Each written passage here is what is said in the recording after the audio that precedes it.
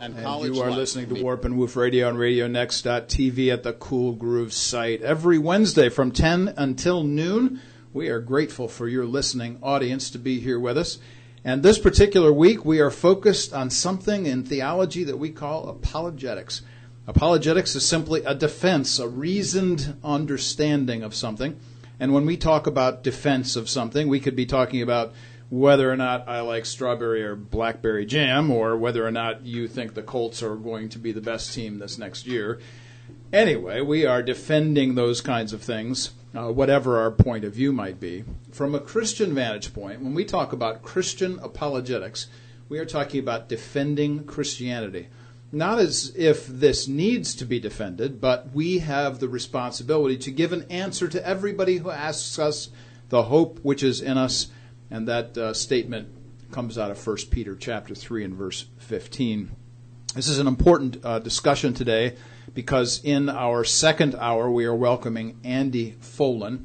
Andy Folan is a part of the Radio Christi group at the campus of IUPUI with a number of other great groups that we work with there, along with the Comenius Institute, Crew, Campus Outreach, Impact, and others.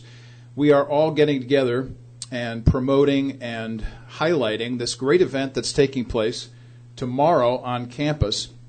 Multiple venues at 2:30 at the campus of IUPUI. We're listening to Dr. Gary Habermas answer questions, and you can bring any question you would like. And if you're interested in tagging along with us in that endeavor, just shoot me a message, shoot me a Facebook notice, whatever, to get in touch with me, and we will make sure that you have all the scheduling that you need. The second event is actually just for professors at 4:30 in the afternoon. Professors from IUPUI and elsewhere are invited to hear Dr. Habermas interact with the issues of the resurrection, and so that is the principal focus of his work. He is a distinguished professor at Liberty University. And at Liberty University, he has focused his attention on the issue of apologetics, defense of the faith. And this is what we are all about here today. And then at 7:30 tomorrow night, we are going to be engaged again by Dr. Habermas as he deals again with the issue of the historicity of the resurrection. The importance of this for the Christian is without question, because without the resurrection, as Paul said in 1 Corinthians chapter 15, we are all, of all men, most miserable. He actually gives 7 reasons for our misery there in 1 Corinthians chapter 15. This is such an important issue as it relates to the Christian view of life and things that we are all dependent upon it. If there is no resurrection, there is no real reason for the crucifixion. And if there is no crucifixion, there is no salvation. There is no sacrifice for sin. And if there is no sacrifice for sin, there is no hope. Those are some of the reasons, actually, that Paul gives in 1 Corinthians 15 for the importance of the resurrection. Beyond all of that, of course, we have the responsibility to actually give this good word to others, and that's our responsibility at IUPUI. We are doing that with folks not only there on campus, but elsewhere. We are engaging students at that particular campus from a Christian vantage point. I actually have a meeting with a couple of students after class today. I'm actually taking a class as well at IUPUI so I can stay up with what's going on campus. I meet all kinds of faculty there. The brilliant professor that I have in my course, Civil War Literature and Culture, Dr. Jane Schultz, fantastic professor. Just met Jeffrey Nelson the other day, great man, great teacher of writing. Steve Fox, another great professor, really happy to have had him as a prof this last summer in a writing course. I could go on and on. I have great interaction with students on the campus. We've got some great statements that have come from them this week. If you're at all interested, go to my Facebook page. Polly Riddell has written a really nice story about me. Just go to storyteller.net. That's storyteller.net. And on that particular story, you can see kind of basic storylines from at least 3 different students that I work with on campus, and from their perspective, how they interact with what is going on campus and how we talk with them and help them along in the various concerns that they have. And actually, yesterday I was on Moody Radio and answering questions with Kelly Thompson there at Moody Radio, and we were talking about this issue of apologetics. And one of the concerns, of course, that we have is answering questions and being with students and engaging them in the needs that they have on campus. But let me just tell you that, and I wrote about this, by the way, on my website this week, warpandwoof.org. That's warpandwoof.org. And on that particular story, I give 3 episodes that happened this last week on campus just to let people know what's going on. And in one of those particular episodes, one of the students came to me and said, I was in a course this last week in a world literature or world language course, I should say, and they were discussing the story of Adam and Eve. I guess in this particular language course, they are dealing with all kinds of issues as it relates to Adam and Eve and other readings that they do throughout the semester. Well, in this particular case, the professor spent a whole hour denigrating the Bible, denigrating Christianity, calling into question the story, the original story of Adam and Eve, saying that it was a sexist story, that this particular event was one that showed women to be the origin of evil, and I could go on and on and on. In another course, this same young woman was telling me about she had a visiting professor who was dropping F-bombs all over the place in this particular course, very unprofessional as a professor, going off again about how bad the Christian view of life and things is. So if anybody is at all interested and wonder why in the world would you spend time with young people on the campus of IUPUI, let me tell you that there is very good reason. Not only are these kinds of stories that I'm suggesting to you this morning happening, but other stories where students are actually being confronted by different points of view than perhaps they've ever heard before, which is good and right and proper, especially in higher education. But because students are often not given all sides of the story, they don't have or don't engage a Christian view.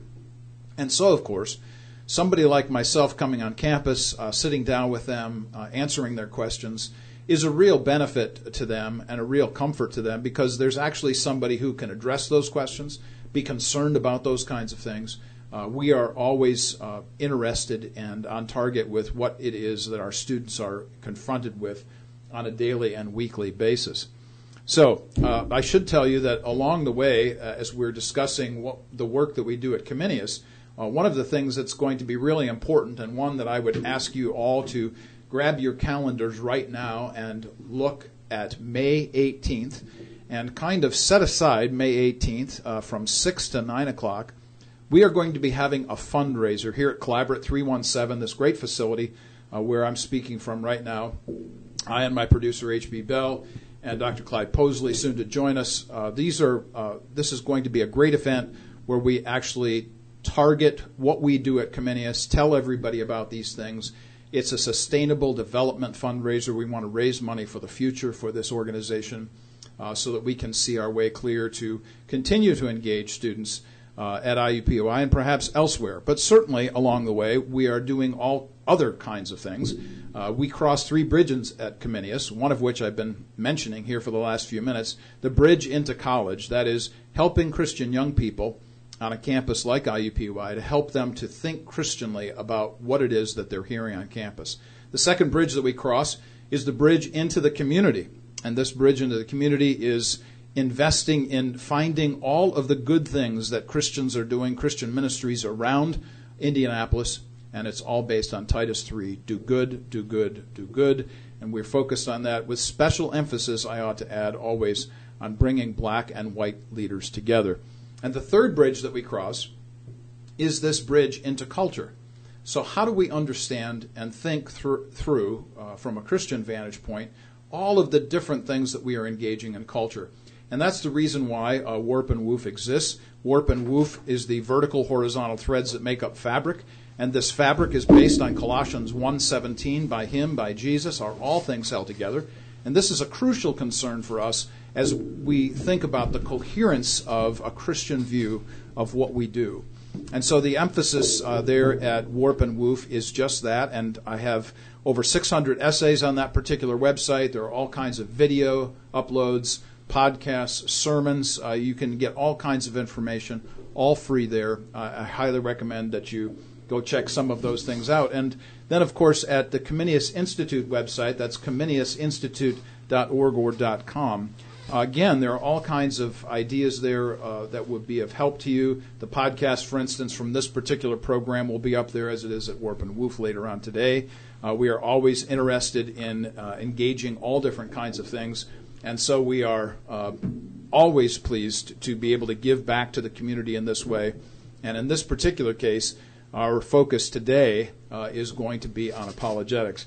Just before we get to a break, Dr. Clyde Posley, how are you today? Splendid, my friend. How are you? Hello, everyone. Good to see you today.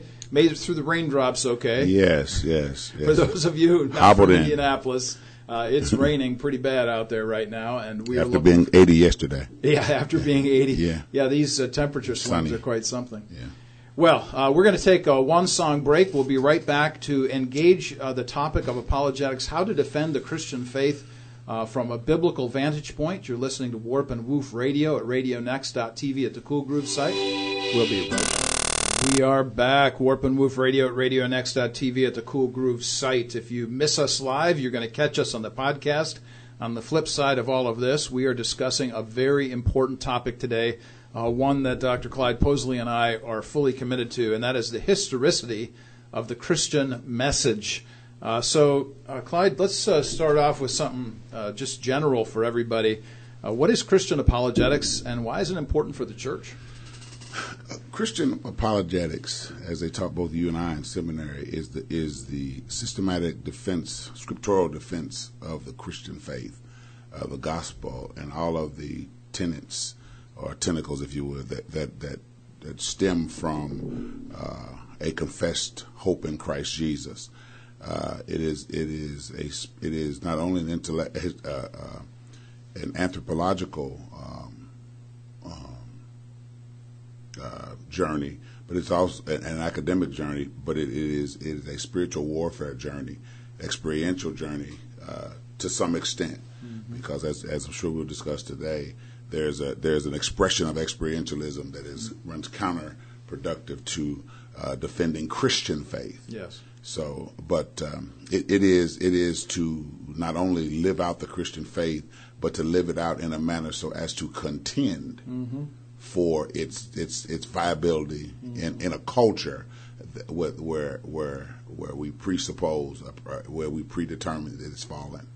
And this fallen culture that we're in obviously is quite antithetic to the Christian view of life and things. Exactly. It's one of the reasons why I spend time on the campus of IUPUI with students, and the stories that I was telling this week on my essay, for instance, at Warp and Woof, as well as some of the things I was just mentioning here before we took our first break. Really paramount that we spend time academically. So for you and I, folks like you and myself, it's really important that we spend time in study, in reflection, in research, writing, thinking, and then, of course, speaking all of these things. So let's go back to the issue of the historicity of this event. Later on, Andy Folan will be here from Radio Christi. We're having Dr. Habermas in from Liberty University talking about the historicity of the resurrection tomorrow on campus.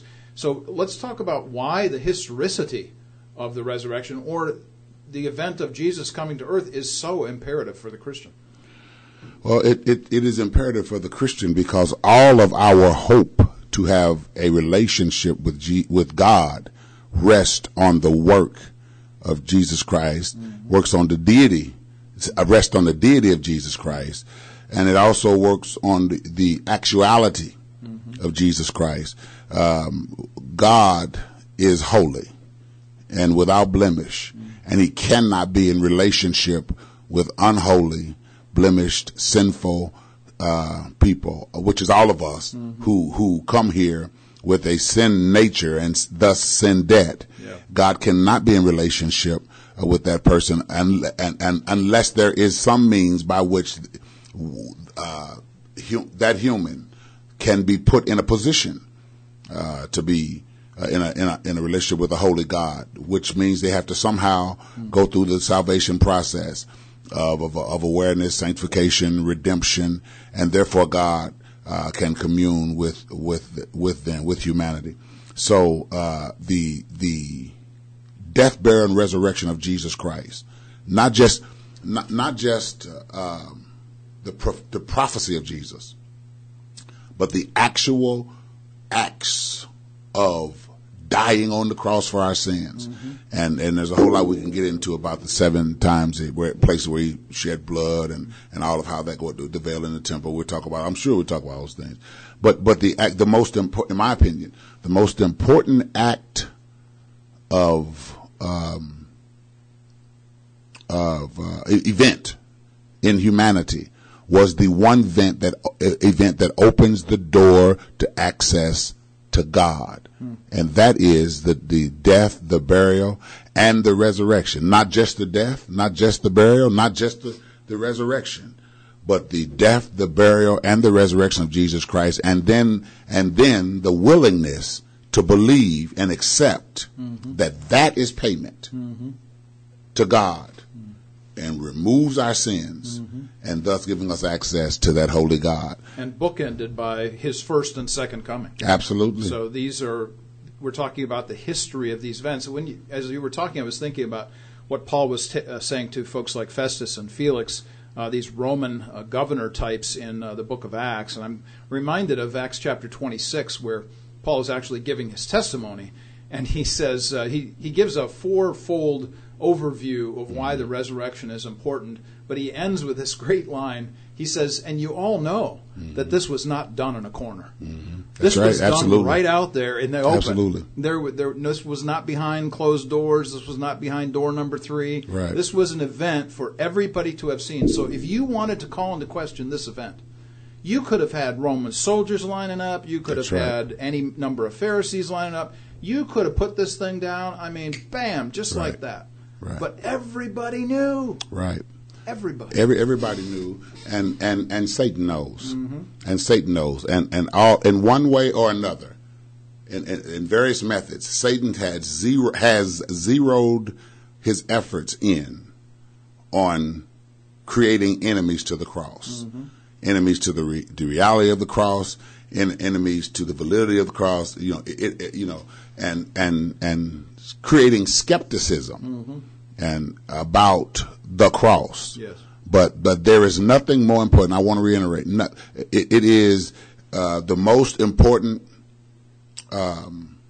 event in history for a couple of reasons. Not just because what I said earlier, how it is the access, it is the door, it is the redemptive moment that we have, but also it is the moment that with which everyone must contend. And what I mean by that is, even if a person is not a believer, you've got to decide to I see the audience can't see you nodding, but you've got to decide what to do with the cross. That's right. It happened. Yep. It happened. That's right. You've got to decide what you're going to do with the cross. You be agnostic. You be a skeptic. You be stoic as they were. Whatever your perspective. You be a Satanist. Yep. Whatever or an atheist. You've got to decide. You can't even practice whatever that is you believe until you decide what your position is going to be about an event. Yeah. That is so preeminent in everything that we do. And here's the tagline for a preachment that I did at one point in last year. I said, either you're for him or you're agin him. And that's the bottom line, man. It's pro but you've got to contend with it. He's here. There's no middle line. Absolutely. Yeah. And when I say he's here, I mean that the event happened. Yeah. And so there's no middle line. But Paul was constantly the work of our apostle, the apostle to the Gentile, was in arguably one career of traveling defense for Christ and the reality of Christ and Paul and Paul's bold willingness or performance of living out the dying and resurrection of Christ. This is a powerful statement that you're making here. One that we talked about in the first 10 minutes or so, I kind of explained 1 Corinthians chapter 15 to everybody. But then as you were talking, I'm smiling also because I'm thinking about what you say about Paul, and I'm reading now from Philippians chapter 3, that I may know him and the power of his resurrection, and may share his sufferings, becoming like him in death, that by any means possible I may attain the resurrection from the dead. There's what you've been talking about. Absolutely. Absolutely. As I was speaking just a second ago, I have Philippians chapter 3 on my mind. Paul goes on later on to say, and he's doing all of that is what he feels is necessary to keep his eye on the prize. And to contend for the Christian faith, we have to know that the prize is not that we are celebrated, but that we live lifestyles that points to Christ. There it is. And to God. Right. When he says, let your light so shine in Matthew chapter 5, or around verse 14, he means, he goes on to say that men see your good works, but that they glorify your Father which is in heaven. And it is not possible, and I truly believe this, to say I'm contending for the faith without performing faith. And there must be a continuation of intellectual assent and the academic credibility to the actual personal commitment of this. Yeah. All three of those things are faith commitments to us. Let me just read these lines that you were mentioning a moment ago from Philippians 3. I press on toward the goal for the prize of the upward call of God in Christ Jesus. This is an important line as we think about what it is that we're responsible for, so that when people see our resurrected lives, as it were, that's what attracts them. Absolutely. It's Jesus is the one attracting others through us. Right. We are, and I hope this, for our listeners, and as the podcast goes on, on our media outlets, I want to make a statement that I hope it helps us all become a little more sober in our thinking about this. We are, the church is, we are the stewards of the gospel. What the world knows of the gospel, they only know from us. There it is. Yep, that's right. From a pragmatic perspective, they only know what they see. But as people who are attempting to be scholars, people who want to be intellectuals, who want to rightly divide the scripture, as 2 Timothy 2:15 says, we have to be careful. And I don't mean careful in the sense of fearful, but we have to be meticulous about how we apply scripture. That's right. Because people, and I really believe this, Dr. Eccles, really people who are enemies of the Bible or the authority of scripture, they're really not so much enemies of the scripture as they are enemies to the cross.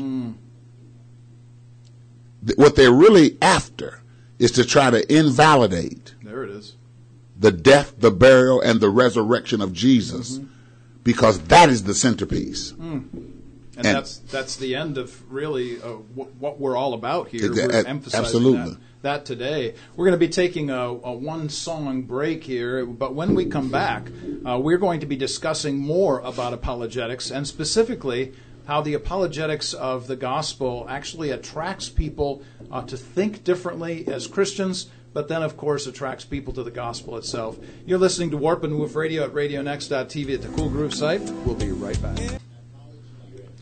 And we are back, Warp and Woof Radio at RadioNext.tv at the Cool Groove site, here at Collaborate 317, a fantastic facility for our nonprofits together. There are 50 of us under one roof here. And just to repeat what I said in the first segment, that is, we are looking forward to May 18th. Mark it down on your calendars, May 18th, from 6 to 9 o'clock, where we are going to be doing a sustainable development fundraiser for the Comenius Institute, so that we can continue our good work on the radio, but also our connections with people around the community in Indianapolis, as well as our work at IUPUI. In this segment, we wanted to continue our discussion in our emphasis of the day, which is on apologetics. And specifically, we've been talking about the resurrection and the importance of the resurrection and how it changes us. I guess the question, Clyde, to ask is, how are we going to communicate this message in a way that people will hear us in this particular culture today? That's it's a major task. I know we talk a lot about it today, but I think one of the things that we need to do is try to narrow our approach down in terms of how we explain the gospel to people. I say that because so many people are often in an attempt to try to use their testimony, tell people things that may very well be true, but they are too far from the essential core that people need to understand. There are two things involved in helping people understand the gospel, the death, burial, and resurrection, in my opinion: God and the sin of man. It's very simple, and the connective tissue between God and the sin of man is the coming of Christ, the death, burial, and resurrection, and Him as propitiation for our sins. When we get too far from that, Mark, we have to then also explain how the experience, the components of our testimony fit into, which takes away from the truth of the matter and the simplicity of the matter. God loves you, in terms of being simple. God loves you. We were all born sinners. There it is. And all of us were born with the same amount of sin problem, period. And God does one thing about that sin problem. He sent His Son because He so loved the whole world. And that verse goes on in John 3:16 to say He sent not His Son to the world to condemn the world, but that the world through Him might be saved. So I think in answer to your question, and I certainly want to hear what you have to say about it as well, I think in answer to your question, we should keep it simple. Defending the faith starts with, we're going to have an intellectual on today. You and I have gone to seminary, but some of our listeners may not. Some people who hear the broadcast may not. Keep it simple. Yeah. God loves you. There it is. Just like you are, despite what you are. Yeah. And what I say about what you are is what your habits, what your tendencies are. You don't do those tendencies because you are bad. You do those tendencies because we have a sin debt, and those tendencies are the result of that sin debt. And so we all have the exact same problem when we're born here. So it doesn't matter what color our skin is, what language we speak, where you were born, exactly. It doesn't matter. No. We all come here with the exact, and every person. Abraham Lincoln came here with a sin debt. Crispus Attucks came here with a sin debt. Augustine came born with a sin debt. Tertullian came born with a sin debt. Aristotle, Socrates, Joe the plumber, whoever. Every person's been born with, and God offers the exact same thing for every one of those persons, including you and I. That's right. And so we have to, and I think I want to throw this in. It's a good place to throw it in. One of the greatest workers in the kingdom of God in American history died today. Billy Graham. Yes, thanks for mentioning. In my opinion, one of the greatest components of his life was the simplicity of the gospel that he preached. Yes. One of the things that comes immediately to my mind, I'm sitting over here smiling when you're over there talking, because I just keep thinking about this famous story in John chapter 9, the man born blind. You know, that story, talk about the simplicity of the gospel. Here are the Pharisees, they're jumping all over this guy because, he didn't say the right thing, he didn't do the right thing. Who is this Jesus? They go to his mom and dad, go talk to our son. They go to the guy. And the guy says, look, man, and if you read between the lines, this is what I can imagine him saying. Y'all are supposed to be really smart and intellectual and academic folks, you Pharisees. And all I have to say is, once I was blind, but now I can see. Exactly. Talk about the simplicity of the gospel. Well, the audience can't see us, and you could not have known this. But God knows I'm telling you the truth in my heart. I'm preaching that sermon Sunday morning. That's great. Sunday morning. I love it. And that is, I'm preaching that. I'm preaching from that text. See, this is the reason why we're doing this. I'm telling you, sermon's already prepared. So one of the things, that you brought that up, one of the things that's so important is the man was blind, as you know, but he wasn't deaf.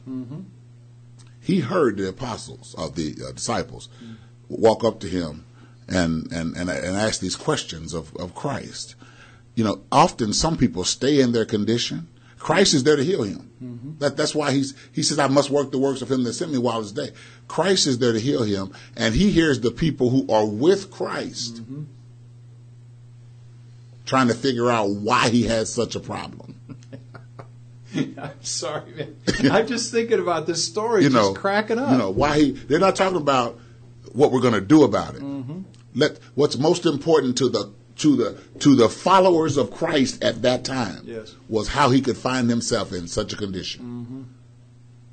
Yeah. Was it him that sinned? Yeah. Was it his parents who sinned? And I love that, those first couple of lines there in John chapter 9 where Jesus says, it's none of that. Right. You know, that's not the issue here. Right. This was done so that God might be glorified. Right. And, oh, by the way, the same thing is said in chapter 11 about Lazarus. Exactly. Lazarus died so God might be glorified. Exactly. Exactly. And so, you know, those type of simplistic exegetical explanations. You know, I tell the preachers that I'm privileged to oversee at my church, associate ministers in training in Bible college or seminary and what have you. The good meat makes its own gravy. There it is. You do not have to dress up the gospel. To establish proper homiletic principles, of course, you know, but apply simple hermeneutic truths. Right. Pull them out, lift them out, because God helps that. I believe this is going to be on the edge, but this is the truth. I believe the greatest gift that God gives to man, even before salvation, is revelation. Yep. The greatest gift God gives to humanity is you can't understand the gospel without revelation. There has to be a verbal revelation that somebody has read and then speaks. There has to be a physical revelation, that is the person and work of Jesus. Then, of course, you've got the revelation of Christians who live all around. And then you have the revelation of the Holy Spirit. John 16 tells us that he is there to convince and convict, to guide into all truth. All of this. Right. And, oh, by the way, there's creation. That's right. So we've got evidence. This five-fold emphasis. Absolutely. Here. Yeah. Absolutely. So we need that. What the devil wants to do is cloud revelation. We talked about that a little bit, earlier. Satan is trying to create enemies to the cross by creating confusion, doubt, skepticism, cognitive dissonance. He's trying to find a way to make you see my binder here and say, well, which is what he did with Eve. Yeah, we know, okay, I can see that, say Satan, that God say that, but is that what he really meant? That's what I need you to do. I need you to doubt what is truth. Yes. And so in a sense, the first assault on the people of God was on what God had said. We're talking about apologetics today. We're talking about the authority of Scripture and what is the responsibility of the Christian church to be the stewards of that revelation, of the authority of Scripture. Right. And Satan essentially has done the same thing. We talked about the historiography. Satan essentially has been doing the same thing for years. Did God really say that? Is that real? Eve, did he? I mean, are you sure that's what he said? So right. Yeah, we have responsibility to be real about defending the faith and as you said, how we live, and be the protectors of the gift of revelation. One of the things that's true coming out of what you're suggesting here about revelation is the verbal testimony that we are responsible to give to people. And I'm reminded here of 1 Thessalonians chapter 1, where Paul says to the Thessalonians, I don't even have to speak because you have already spoken the gospel. So the responsibility of folks like you and I is to train folks to go out and do what we're suggesting, and that is to tell other people about Jesus and live the life of the gospel through our lives. Right. But beyond that, then, we should expect from those that we train that they're going and doing these things, and we don't have to go and replow that ground again. That's right. The Christian witness the Christian verbal witness is such a powerful piece. It's such a powerful tool that I think if the kingdom of God, again, I keep in my spirit, the word simplicity just keeps coming to mind. And again, I don't want to be redundant, right? But arguably, when it comes to just preaching the gospel, Billy Graham, and the last thing we could ever technically do is count numbers, because we don't know what, But Billy Graham's message, he preached one sermon for over 85 years. Yes, he did. Boy, think about that. Yeah. None of us ever really heard Billy Graham preach anything but the message of the cross. And he's in stadiums, and there's 3,000, 5,000, 10,000 people coming to Christ a day. A day. And all he's preaching, I mean, imagine, you're talking about an anointing on a man's life and an empowering on a man's life for Satan to know he's here Monday in Boulder, Colorado, preaching this message. When he and his entourage, or he and his people get to Iowa going east, he's going to preach the same message. And Satan was never able to stop that. And he's preaching the same. And I know it's our job to explain. We all have work to do in the kingdom. So you and I have our responsibilities. We're teachers. We go about. But his was evangelism. Boy, he's an example that if you just do what you've been designed to do, God will grace that. Yes. This man was counsel to presidents, Criswell, just had some tremendous relationships, with people over the years, and he used the gospel of Jesus Christ in a profound way, and he was very simplistic about it. And I think, getting back to something you asked earlier, just if we could, when it comes to our testimony, just be simple. If I could just kind of lay this out in the most simple way, we keep using that word, but that's okay. The most simple way is to do what Jesus did and said, which is in John chapter 13, everybody will know you're my disciples if you love one another. That's right. So how we treat each other in the church is the testimony before everybody else. Absolutely. Now, I can love my neighbor who's not a believer. That's fine and good and my responsibility, and I'm all about that. But everybody's going to know that you're my disciple. That's right. That's right. And so if the church doesn't do its job as a whole, and that means churches around Indianapolis, that means you and I, that means everybody who's a believer. That's right. If we don't care enough to love one another, the gospel then is inhibited because of that. That is true. And in that passage there, John 13:35, he says there's also an invitation to the world to look and make a decision. That's right. About Christians. Christ says, love you one, as you've said, Christ said, love you one another, and by this shall all men know. So we have to be careful with this, telling people don't judge us. Right. No, don't condemn us, surely. But do make decisions about, watch this, Mark, do make decisions about Christ from watching us. That's right. There is a testimony that comes through our lives. That's right. We are going to be taking a 2-song break here as we introduce our guest coming in behind us in the studio, and looking forward to having Andy Folan here with us. We're going to take a 2-song break and then a commercial and come back. And when we come back, we'll be discussing the issue of the resurrection further with Andy Folan, who is from Radio Christi on the campus of IUPUI. We'll be discussing the good and the great work of Dr. Gary Habermas, distinguished professor from Liberty University, as he is going to come to campus tomorrow to discuss the importance of the historicity of the resurrection. You're listening to Warp and Woof Radio at RadioNext.tv at the Cool Groove site. We'll be back. Purpose only. Okay, we are back. Warp and Woof Radio at RadioNext.tv at the Cool Groove site. And in studio with us right now is Andy Folan. Andy is from Radio Christi. Andy, we're really glad that you're here with us today. Thanks so much for taking the time. Tell us a little bit about yourself and about the kinds of things that you do in and around Indianapolis. Well, thank you. It's great to be with you. A little about myself. Well, I've been described as having the appearance of King Saul, the comedic genius of Jim Carrey, and the wisdom of Solomon.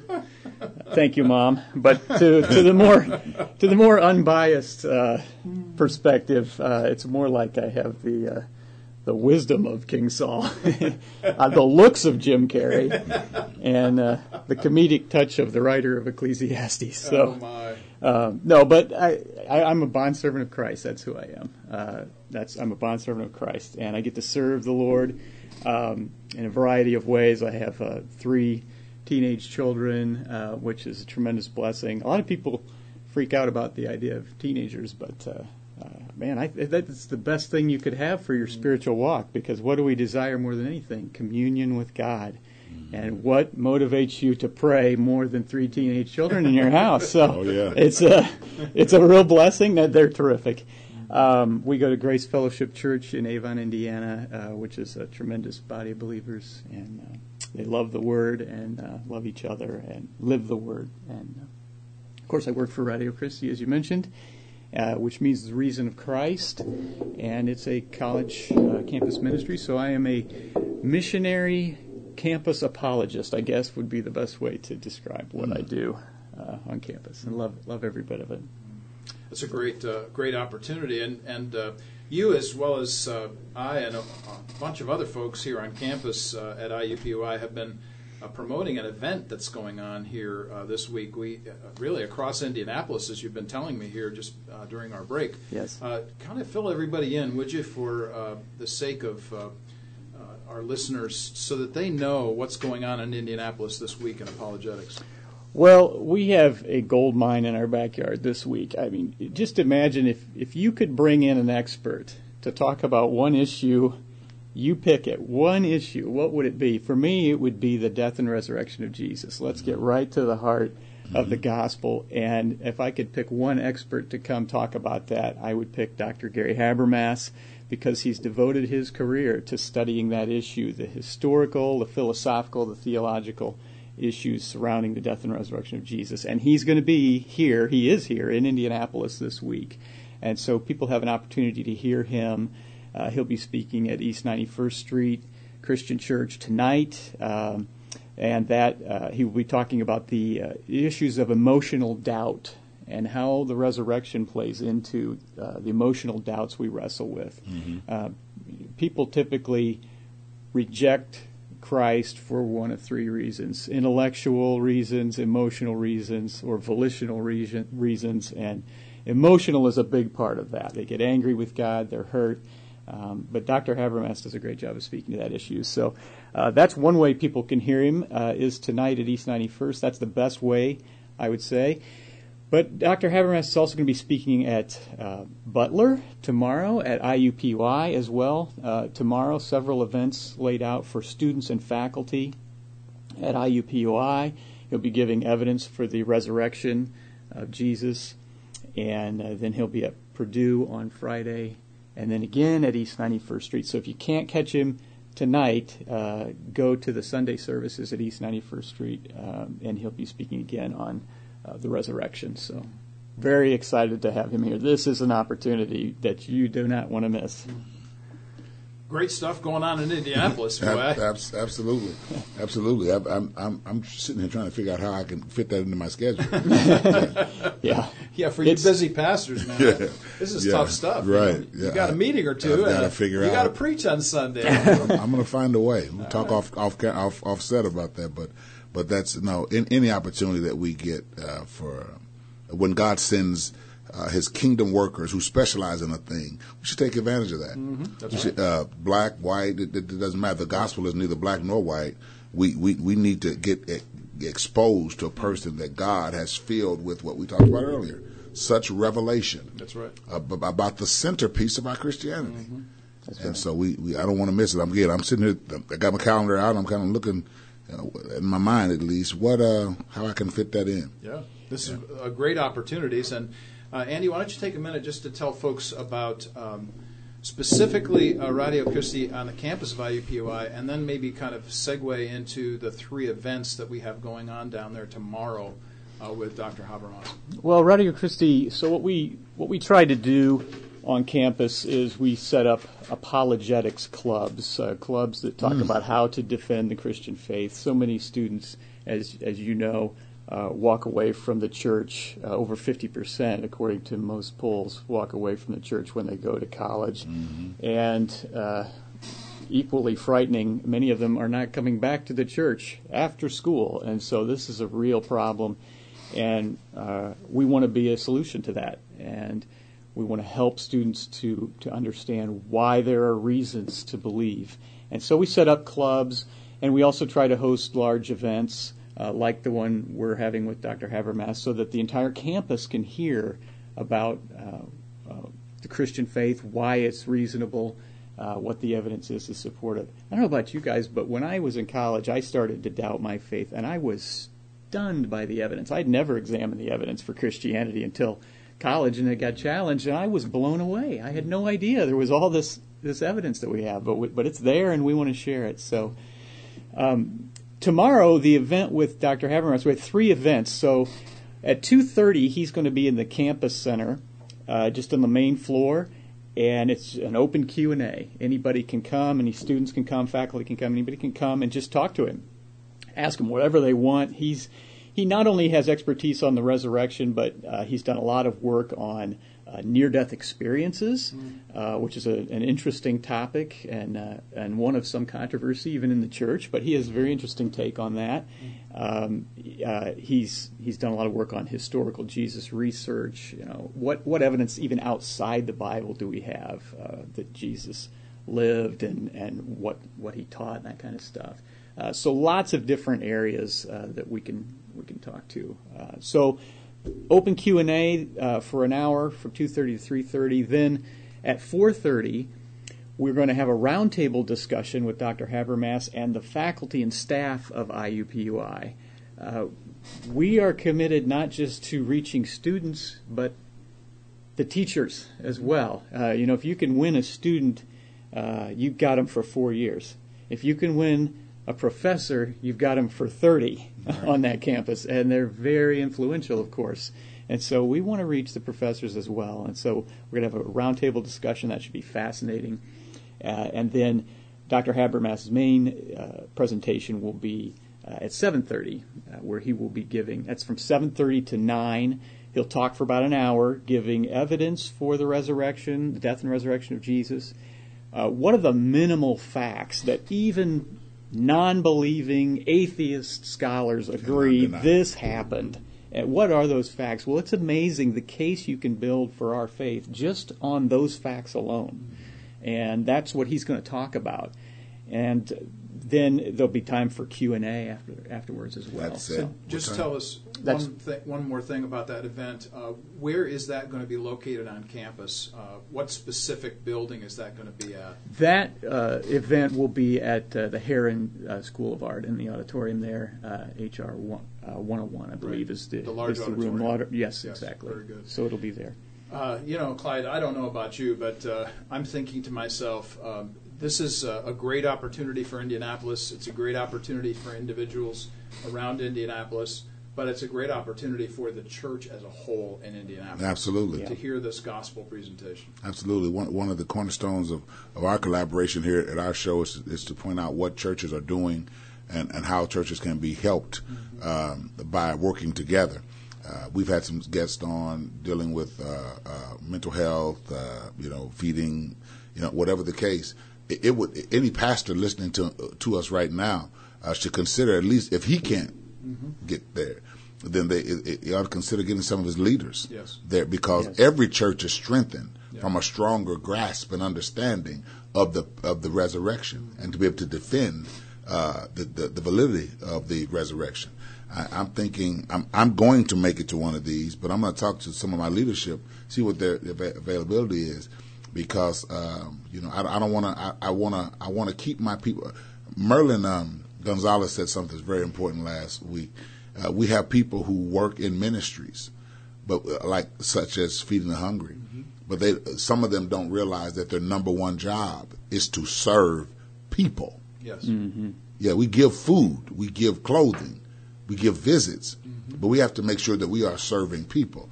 It's going to be difficult to really serve people properly without a clear understanding of the servant, himself, Jesus Christ, right. and his lifestyle and the validity of who he is. Because sometimes that gospel message, you get 2 minutes of that gospel message, some of that evidence, something, and not something necessarily biblical. Because some people, as you know, and what you do, they don't know the Bible, right? But they do, but trust evidence that's neutral. That's right. Which is the Dr. You said Dr. Habermas is going to talk about tomorrow night. So that's huge. Yeah. So when we are committed to these kinds of things, and one of the things that is so impactful for guys like you and I, we work on the campus of IUPUI, talking with students all the time. Tell us, and I'm sure that other of these stories will pop up as we continue, but tell us a story before we take a break here about a student, a situation, an opportunity that you've had on the campus to do the work that you do of apologetics. Well, a lot of good stories. The students are so great. One of my favorite stories was the first challenge that I ever received on campus. I was just starting Ratio Christi, and we would meet in the cafeteria. And so we'd finished a meeting, and a student came up to me. He'd obviously been overhearing our discussion, and he sat right down, and he just looked at me, and he said, "All religion is poison." And I thought, this is going to be fantastic. I can't wait. I was so excited that because I thought, okay, he's got something to say. So I just said to him, well, that's a fascinating position. How did you come to that conclusion? And that began a great dialogue. We spoke for over half an hour, and I invited him to come. I said, you just come to Ratio Christi. We really want to be a safe space for students to meet and talk. It doesn't matter what you believe. You come, you present your argument. And he did, and he came, and he came to the rest of the semester, and was very impressed. Heard arguments he'd never heard before, for God's existence. So, and one of the things that strikes me as I hear Andy say this, Clyde, is that all Andy did was ask a question. Simple. Doesn't that sound like we were talking That's simple right. first hour? Exactly. Just keep it simple. We don't have to, certainly there's Dr. Habermas and intellectuals in this region, and everyone has their place. But in terms of the basics of apologetics, simple. Yep. Just come. Let me talk to you. And I want to hear you too. That's another part, as you know. That's right. I'm going to listen. That's right. Dialogue is listening as well. That's right. So, It's about being able to love somebody. That's right. really what the motivation behind right. it all is I love you enough to hear you. Right. Regardless of what you believe, I'm willing to respect right. you and share what I believe is true as well for you to consider, and then get out of the way, let the Holy Spirit do the work. Let the Holy Spirit do the work. That's absolutely right. So we bear the responsibility. The results are God's. You are Exactly. listening to Warp and Woof Radio at RadioNext.tv at the Cool Groove site. We're going to take a short musical break. We'll be right back. We want to do that to get.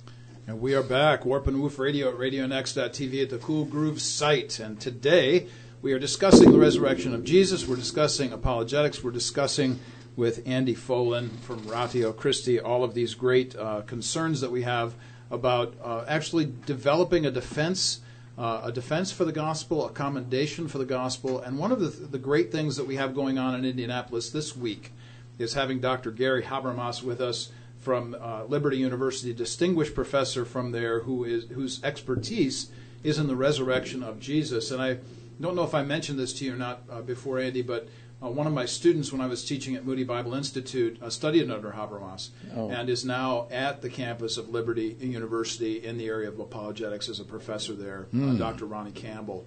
So it's really fun to see this intersection, between all the things that we do and the people that we know, and really the small, tight-knit group that the church is. Yes. And that's what we try to do all the time. That's right. Fantastic. So we were discussing the issues before we left here about stories that you had concerning situations, opportunities, students, involvements in whatever direction you want to take this.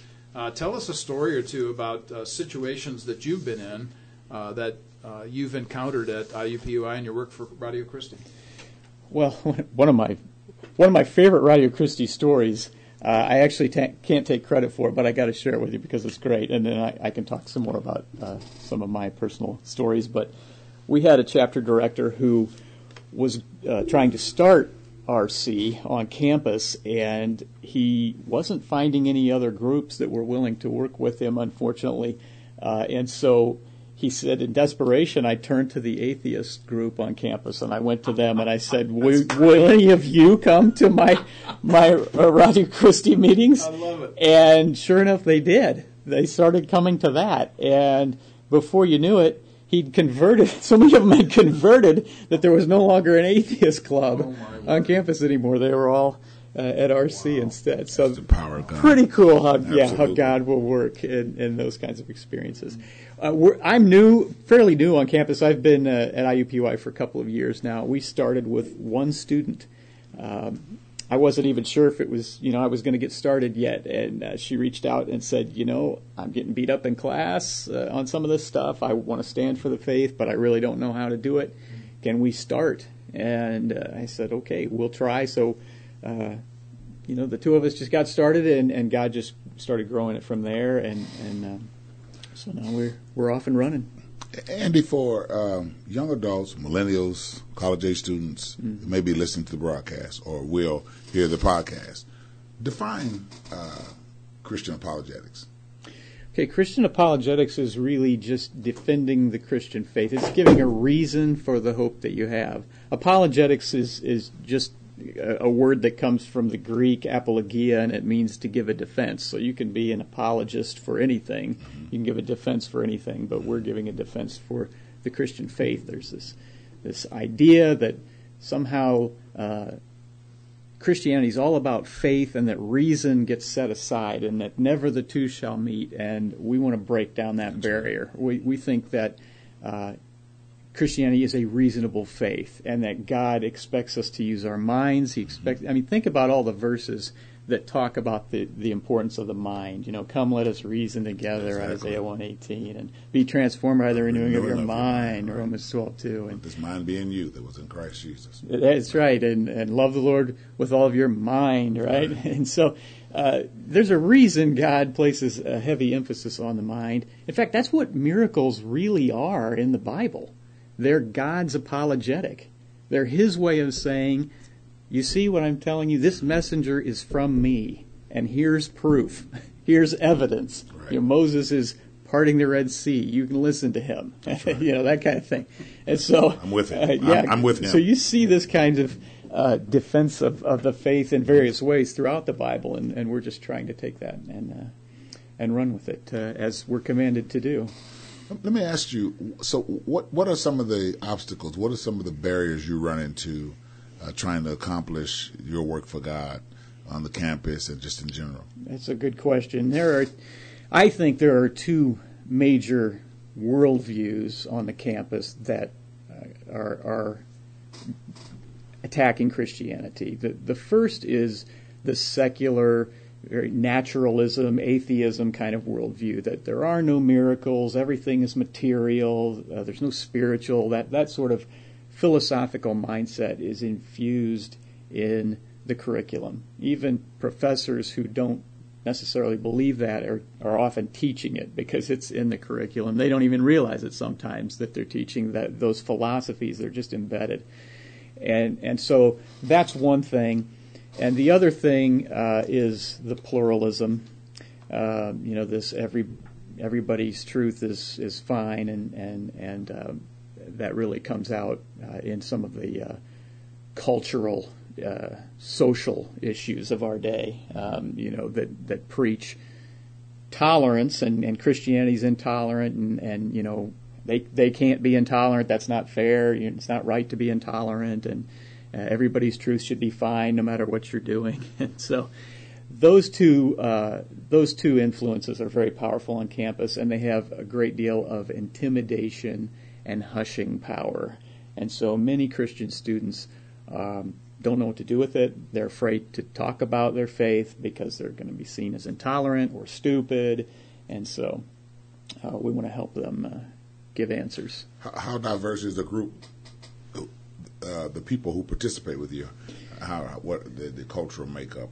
Is there a good approach to diversity? It's a pretty good mix. It's a pretty good mix in several different ways. It's male, female, racially, even believers and non-believers. Although we have more believers than we do non-believers, but we do have non-Christians that come, and they're welcome, and we let them present their questions and their views as well, and we ask questions of those things, and vice versa. We encourage them to challenge us with the questions they have.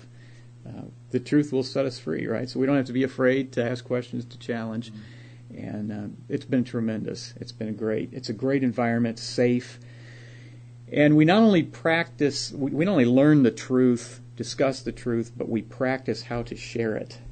Because that is as difficult for most people as learning what the evidence is.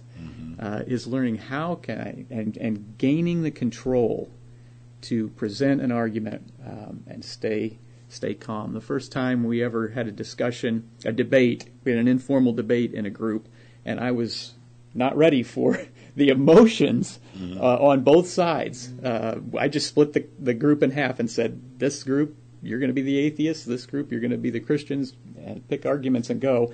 And we had people who were pounding the desk. We had people pacing back and forth because they were too amped up, they couldn't sit down. And so we had to slow it down a little bit and remember that we need to present the truth in gentleness and love and respect. That brings me to something. I have 4 children. They're all college age, all of them. And all but, one just graduated from college. One is the oldest one's still a student. My 2 youngest girls are a student at IU, Indiana State. And one of on their campuses, yes, they're Christians. They want to display their faith. They're confronted with political views on both sides and trying to stand as Christians. Or do you find that as a problem? Or do you find it present on your campus as you try to defend the faith, that you're confronted, that part of defending the faith is defending expressions of Christianity, untraditional ones, on the campus? Because my college kids are. You find about everything on campus anymore. What would you say to young people today trying to stand firm in their Christianity despite what the opinion of Christianity is on campuses? Well, I guess audience of one is the first thing that I would say. We have to look to Christ, right? Fix our eyes on Him, and we can't be caught up in what does the world think of us? What is this person going to think of me if I'm following Christ? We need to focus on what does Christ think, and that relationship needs to be primary. That's the first thing.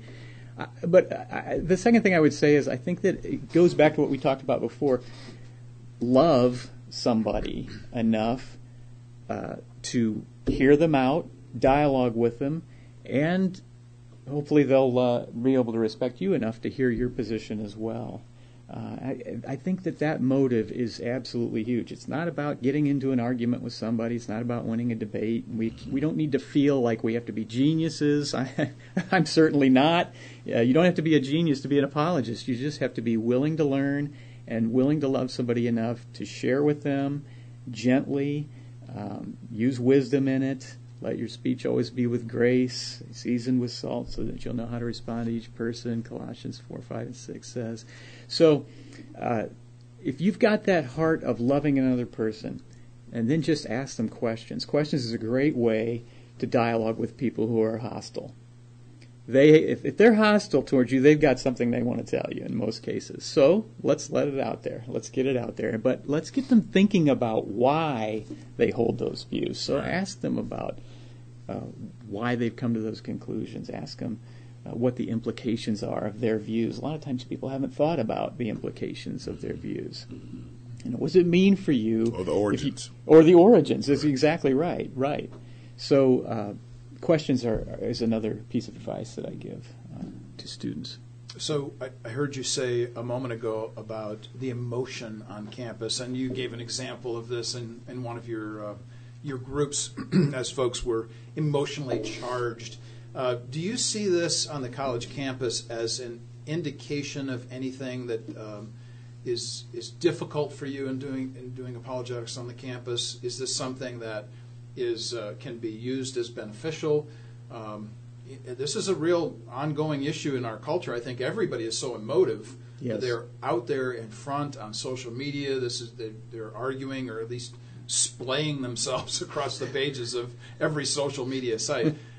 How do you deal with that, and what has been your encounter with emotionalism on campus? I've been pretty lucky at IUPUI. Most of the people are not aggressive, hostile towards one. They're willing to let you have your piece and your say. But when you do get the occasional person who's aggressive, and by the way, I'll say this with some sadness, sometimes the aggression and the hostility is the believer, is the Christian, not the unbeliever. Now, it happens both ways, but sometimes it's the believer who has a hard time controlling themselves, because what they cherish the most, their faith, is what's under attack, and that's very difficult for people sometimes. But that's why evangelism and apologetics is an art as much as anything. You have to learn how, not just the arguments, you have to learn how to be able to control yourself, and that, again, that goes back to just caring enough about that person. But I've been pretty lucky overall, and when the heat gets turned on, it's a matter of just backing off, loving that person, and then again, ask them a question or two just to get them thinking about their view. Sure. Yeah. So one of the ideas that keeps popping into my mind as I'm hearing you talk and Clyde asking questions is Acts chapter 18 about Apollos. And something that strikes me as I'm thinking about this passage is this idea that you had a couple of folks named Priscilla and Aquila who came alongside Apollos. Now, Apollos was this big intellect of the day. I mean, this guy could, fillet you intellectually and leave you lying in pieces on the sidewalk in the book of Acts. But he was missing something, and it says here in the scriptures in Acts 18 that they took him aside, Priscilla and Aquila did, and explained to him the way of God more accurately. And then he went out and did his thing again, even more powerfully, it says, refuted the Jews in public, showing by the scriptures Jesus was the Christ. So from all of that, I'm thinking about your supporters. And I'm thinking about the people who come alongside you and come alongside all of us, honestly, Clyde and myself and everybody who supports us. One of my supporters says, you know what, you do something I can't do. If I met this kind of person, I would just walk away because they make me immediately angry. But you can do something because you don't respond that way. Mm-hmm. How do your supporters respond to you and then support you through the ministry like Aquila and Priscilla did to Apollos?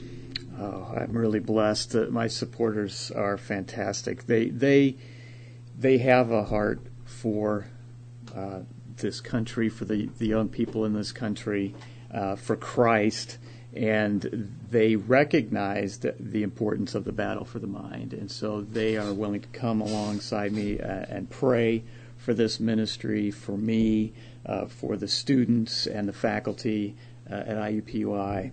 A lot. They make it possible for me to be on campus and do what I do. But they will help. Some of them who've been trained in apologetics will help with arguments. And have you considered this or that? In a newsletter that I give out, I try to train them as well in apologetics, and so we can back and forth about different apologetic arguments. And so it's not a solo effort, is it? In ministry, it's a team. It's a team effort, and so I've been truly blessed to have a great team behind me. Yeah. I don't know about you, Clyde, but when I think about the folks that are standing beside us, behind us, with us, I'm thinking about all of the people that contribute And that's not just in financial terms, but also in prayer. That's right. And which is probably the main contribution. Yeah. Right. So when you think about this from pastoral perspective, and then link up with this apologetic emphasis that Andy is bringing forward here today, how do you see your church, your people, your participation as a pastor, for instance, invested in the apologetic needs of a community like Indianapolis? Yeah, I was just sitting there thinking about some of the statistics that Andy brought when he first began to speak about the exodus of the college age student, and that it happens when they start to get knowledge, gain knowledge from various sources. Pastors, we have to have persons in our congregation and relationships with persons like Andy, because churches don't grow because of how well the pastor preaches. They grow because of the relationships that the congregations have with each other and with the people who are at their workplaces, at their schools. If college students are leaving, and when they do graduate, not going back to the church, that's a problem for a pastor. Yeah, that's a problem for a pastor. I don't know, and I don't have all the answers. I do not. It's become apparent to me. I'm going to have to work with Andy. I'm going to have to work with people like Andy. Again, I have college-age students. I have college-age students in my church, obviously, but I have college-age children. And so we've got to set up some bridges, some pipelines that we talk about Christian follow-up. We've got to get stronger at that, because apparently, based on the statistics, the polls, and we have an expert here talking about it, apparently young Christians are abandoning the faith that we've helped them understand, and we have to ask ourselves about our complicity. The church. Yeah. We have to ask ourselves, what are we doing? Are we sending them off to school and then abandoning them? Or are we not preparing them for the onslaught of epistemological sourcings that are going to happen? And just some questions, we need to ask. And so, again, I think that's one of the things that God is using to make this show great, in my view, because we are getting exposed to people who are bringing up some ideas, some things we know about, but they're categorizing them in ways that help us think and get back to what the show is about. What can we do as cultures to work together to keep the main thing the main thing? Yeah. So, yeah. If I can just follow up on that really quick, I'm glad you said what you raised a great point. Why are students walking away? And the answer to that, when you ask them, is intellectual skepticism and doubt about the faith. So one of the things, Ratio Christi is first and foremost an apologetics ministry. We're on campuses because apologetics is needed on campuses, but we're not just on college campuses. We have a high school, college prep ministry. We go to churches and train in churches and that kind of thing. And we want to help churches in that regard. And so I wanted to mention that because we'll go and teach in Sunday schools and workshops and that sort of thing, because we are sending them off in large part with happy, warm feelings about Christ, but they don't have the intellectual backing to know, wait a minute, I can actually trust the Bible. It's historically reliable, Right. and that sort of, and that's a big piece that a lot of students are missing. And are we too fundamental in our approach? Because we don't want to be too heavy on the kids. It's been said, we don't want. But hey, you say that if you want, but if he's 17, next year she or he is going to be on a campus, and they are going to be introduced to atheism. Right. The moment they step on the campus, their mind is going to be attacked indirectly, and that's what a college is supposed to do. It's supposed to challenge what you already know so that it can expand your thinking. Yes. That's right. So the college, religion, even, of course we're all Christians, but even the atheists, people have a right to teach their perspective of, and universities should explain to these new students there are other schools of thought about religion. Right.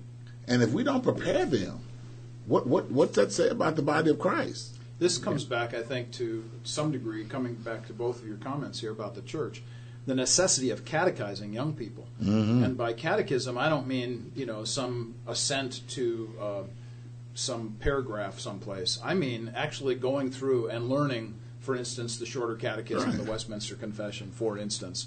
I remember when my children were 12, I wrote a catechism, and we went through it. We actually did it in front of the church. Mm-hmm. People came on a Sunday afternoon because they'd never heard of such a thing before.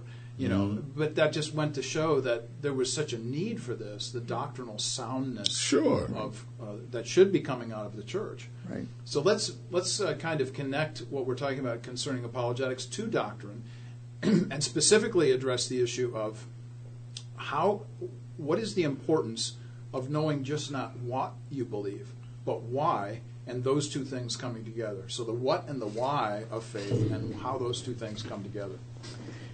Yeah, so the importance of knowing why is, if you don't have a reason for your faith, then your faith is reasonless. It's unreasonable. Who wants that? And especially when you're being taught all these other reasons to believe against it. So, you have to. It's logical. God expects you to use your mind, as we talked about, and so. It's important to be able to know why you believe, because it's logical, it's reasonable, also because the faith is under attack, as we've been talking about, from so many different ways, and God commands. That's a good reason, too. God commands that you be able to give a defense for the hope that you have. Christianity should appear reasonable to other people when they ask you, why do you believe? So the very reason why Dr. Habermas is coming is he's connecting doctrine to apologetics. Here is this great event, the death, burial, and resurrection of Jesus, and we're connecting that to the reasonableness of Christianity and why we can say historicity is important in this regard.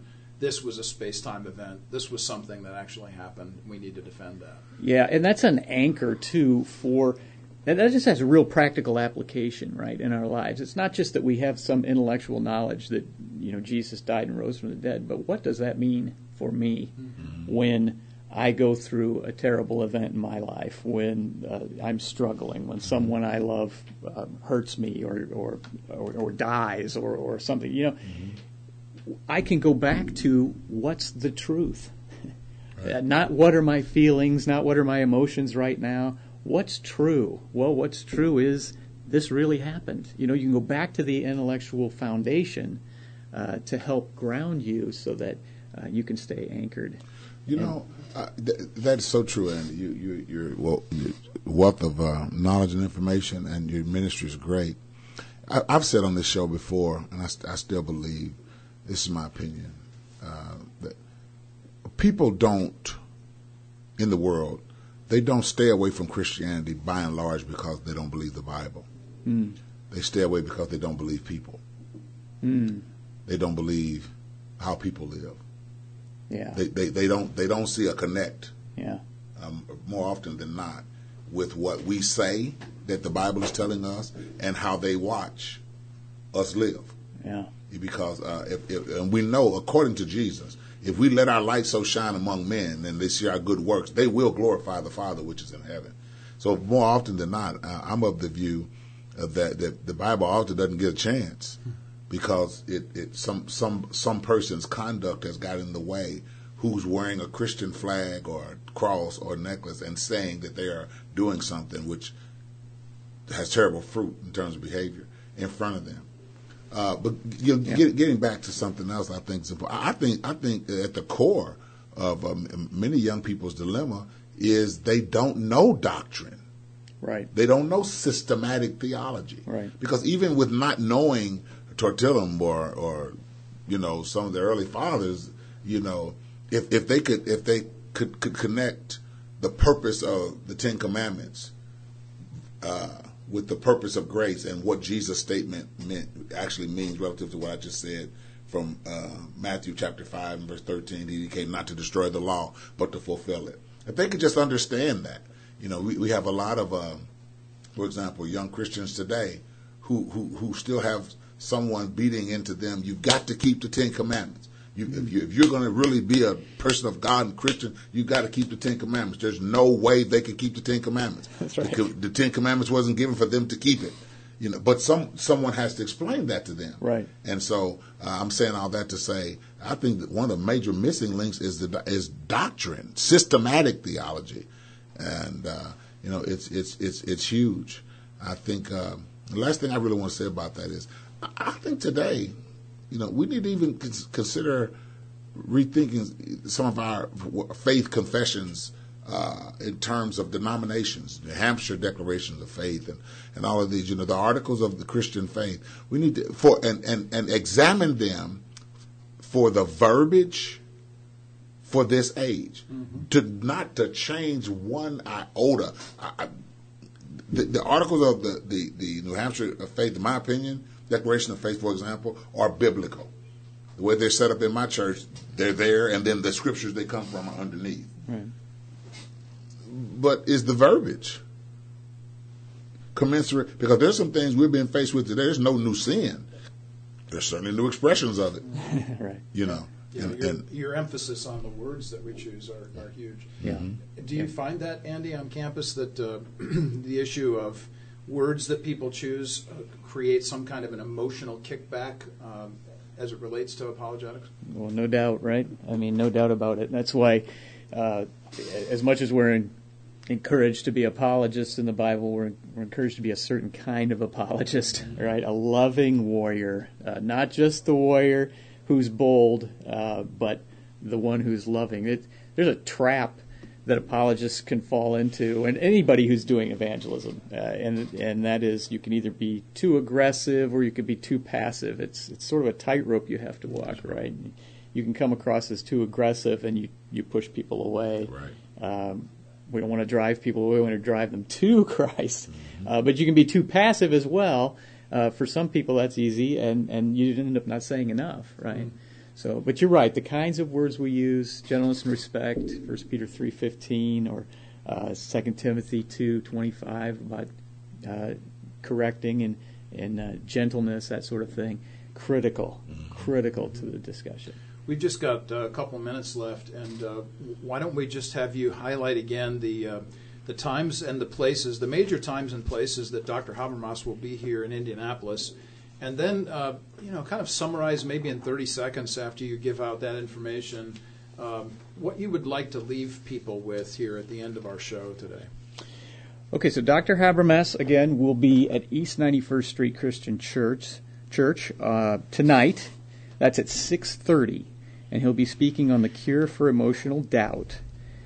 You can go to their website, too, for more information, which is east91ststreet.org.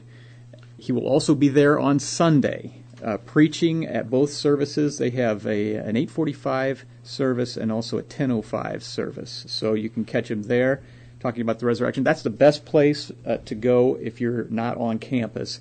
If you're connected with IUPUI, then he will be at IUPUI on Thursday, and he'll be giving three discussions there, starting at 2:30 or 2:45 rather, in the campus center, and then the main presentation is in the evening at 7:30 in the Heron Building, and then he'll also be at Purdue on Friday, giving a couple of presentations there. He'll be at 2:00. He'll be in the Memorial Union Building, and then he'll have an evening presentation there as well at 6:30. So check out Dr. Habermas if you can. I guess the last thing I would say is that apologetics is not a solo mission. It's very easy for the issue to become, in your own mind, about you. What am I going to say to this person? How am I going to defend the faith? How am I going to do this? No, you just present the truth and remember who's on your side. This is an evangelism as well. You're not converting people. The Holy Spirit is the one who's converting people, so let Him work. We've got the best co-laborer, the best worker we could possibly have. The God of the universe is on our side, is working through us. We're not doing it. He's just working through us. So let Him work in this. Trust in Him and just share and trust God. Yeah. Andy Folan from Ratio Christi with us here today. Fantastic. Clyde, as always, it's good to be with you, my brother. My friend, same here. Yeah, thank you so much for listening. For those of you who are hearing us live, for those of you who are going to pick us up later on the podcast, that will be up later on today or early tomorrow morning. You've been listening to Warp and Woof Radio at RadioNext.tv at the Cool Groove site at our great facility here at Collaborate 317. Next week, we have an opportunity to hear from Shaq. No, not that Shaq. We're going to be hearing from Kashida Taylor Shaq, and she is going to be talking about her ministry with young women and moms, helping them from day to day with their lives, the things that they have to deal with in life. And we'll look forward to being back with you then. Until then, have a great week.